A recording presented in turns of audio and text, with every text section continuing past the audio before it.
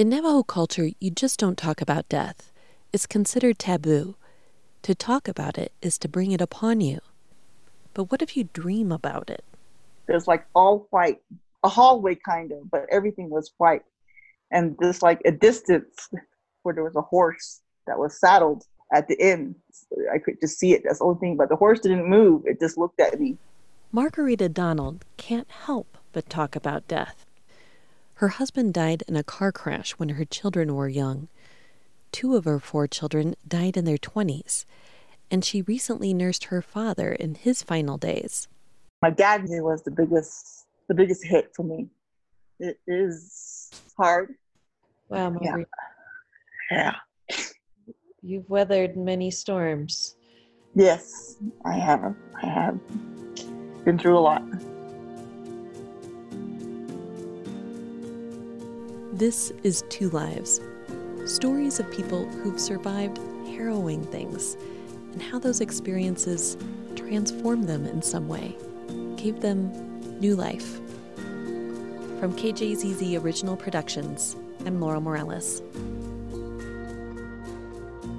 When COVID first hit the Navajo Nation, it quickly spread.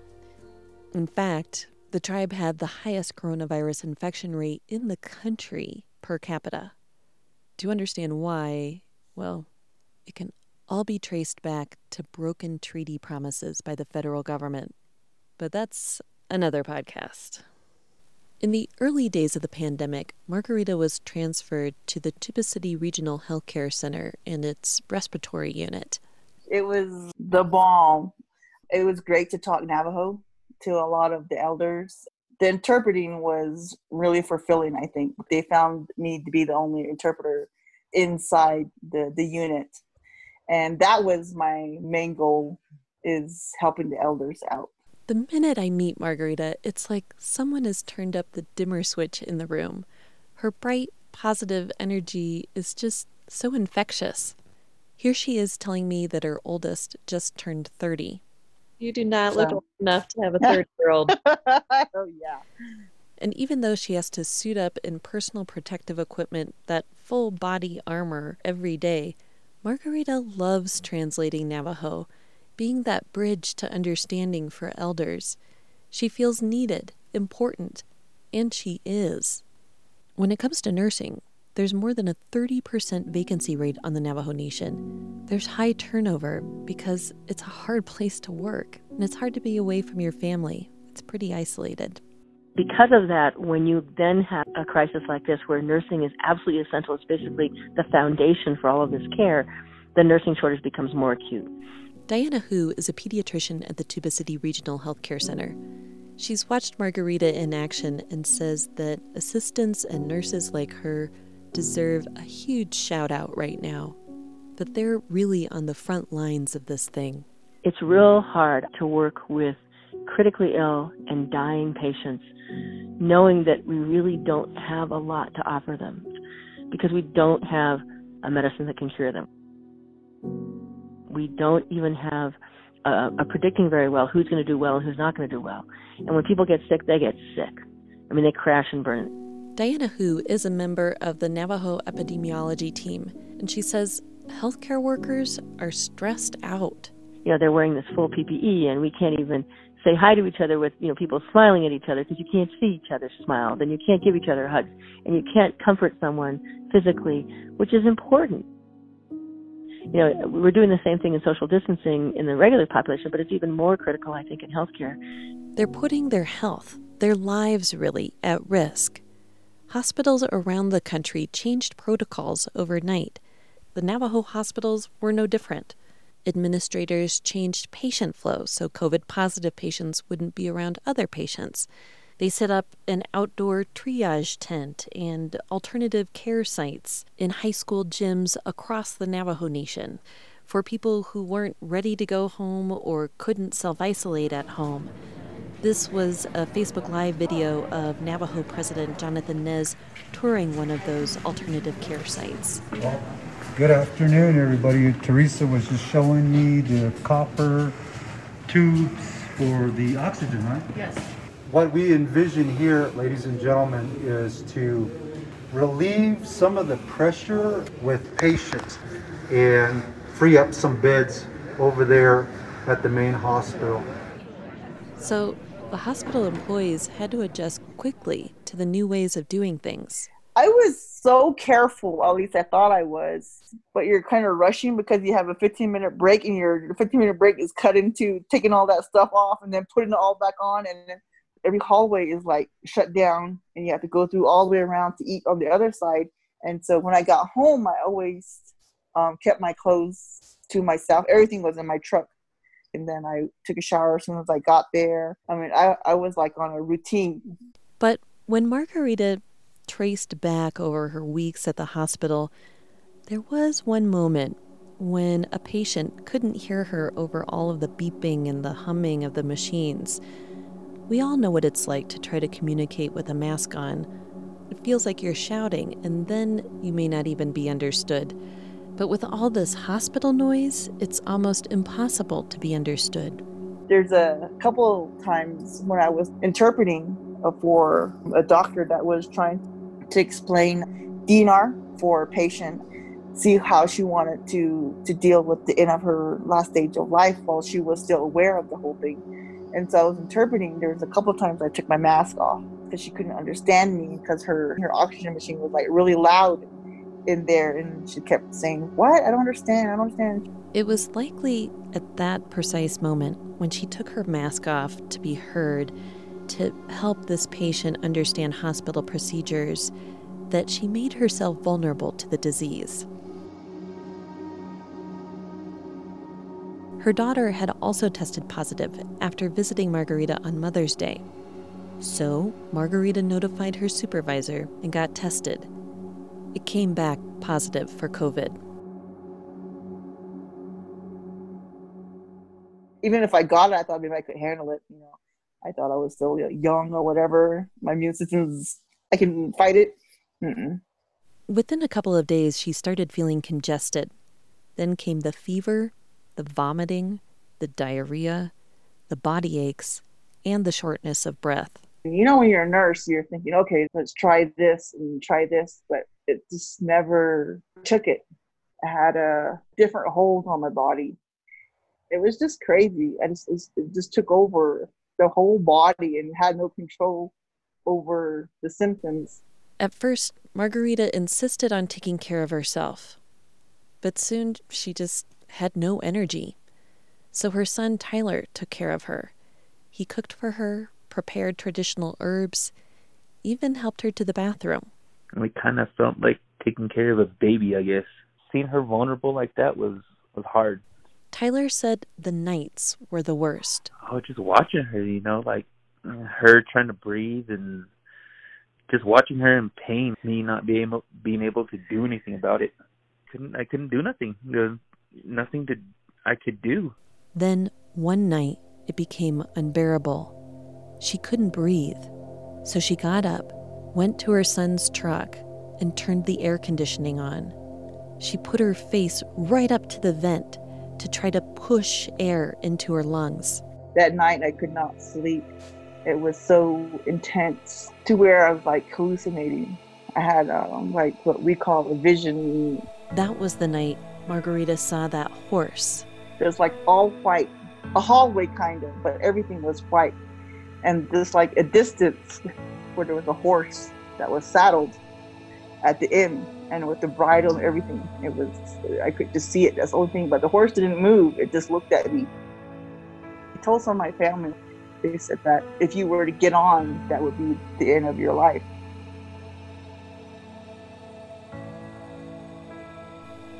But Marquerita did not get on that horse. At first light, she called the ambulance and woke up Tyler.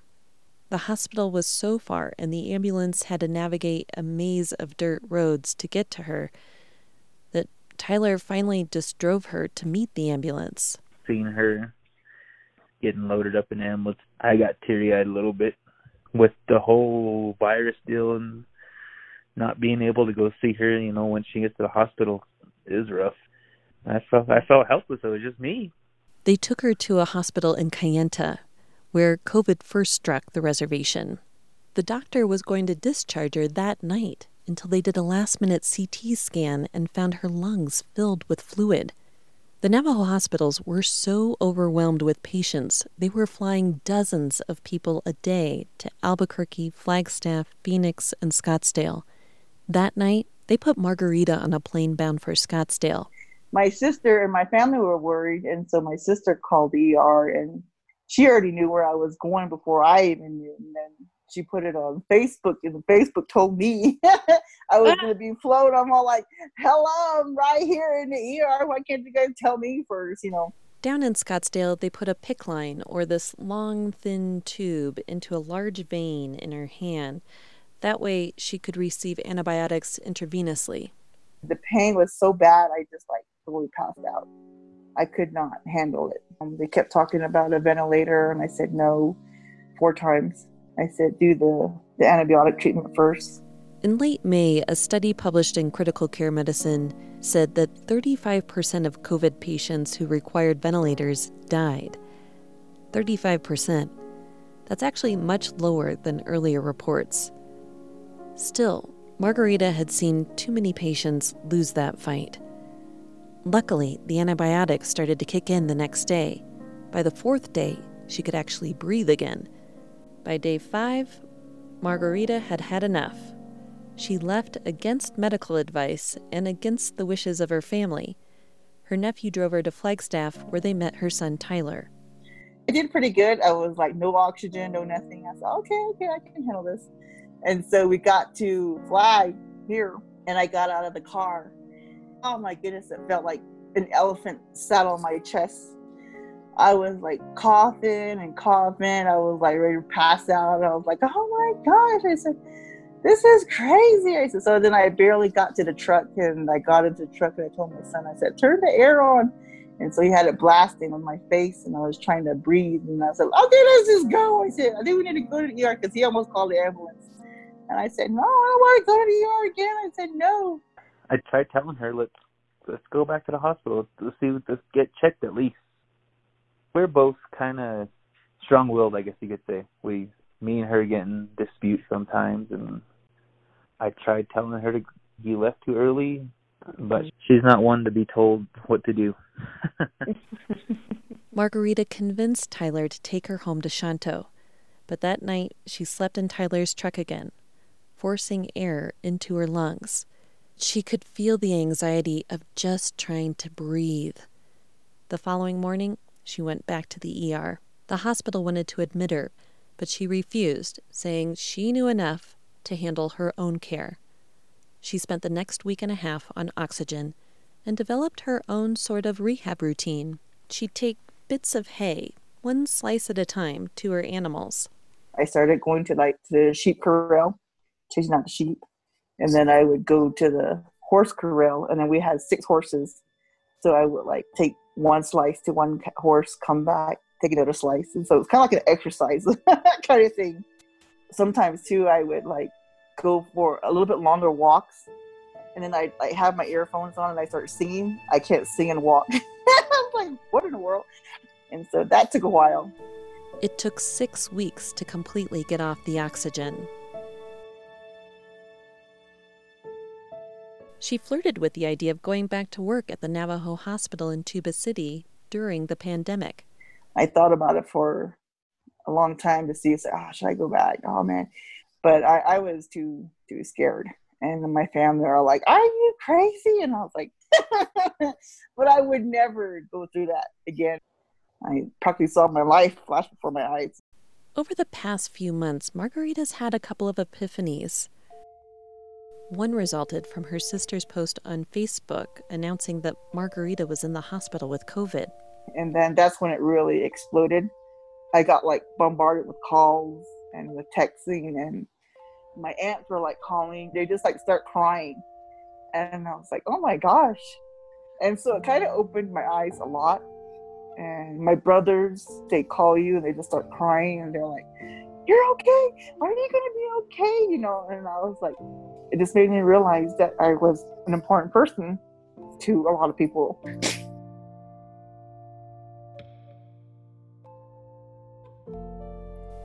It took almost dying for people to show Marquerita how much she meant to them.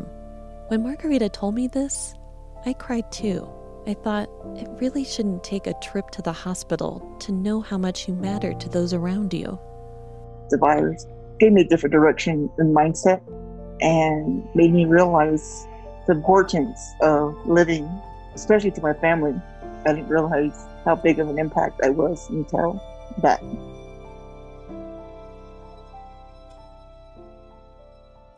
It was about this time that Marquerita started to pay attention to her dreams, too. My dad came to visit me, and we actually talked like he was actually alive. I told him about my vision, and then he says, maybe you should have got on. He said, because he's a cowboy. He went to rodeos, and he's all like, you should have got on the horse. And he was kind of joking because he always jokes. He's never a serious guy. And so when he's mad, we're not even sure if he's mad or if he's joking. And all the way up to his death, I was always scared of him. When he yells at me, I okay, all right, let's go do it, And then in her dream, her dad did speak sincerely. In our tradition, you don't talk about when you're going to die, your plans or anything like that. And he told me that I did a good job at the funeral. Thank you for taking care of me. And then he told me that I was the only one that stepped up to it. That sounds like he's healing for you. Yeah, it was.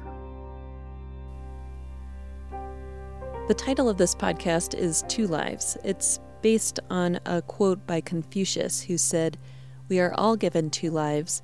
The second one starts the moment you realize you only have one." So now Marquerita is starting her second life of sorts. She's completing her lifelong dream of becoming a real nurse. Not a medical assistant, but the real deal. And she finally has the confidence to go through with it. I am not messing around. I applied online for the Aspen College, and I was already accepted the following week. I've been trying all these. I couldn't get in because there's always a waiting list or whatever. And it just happened. I don't think anything's going to stop me now, I said.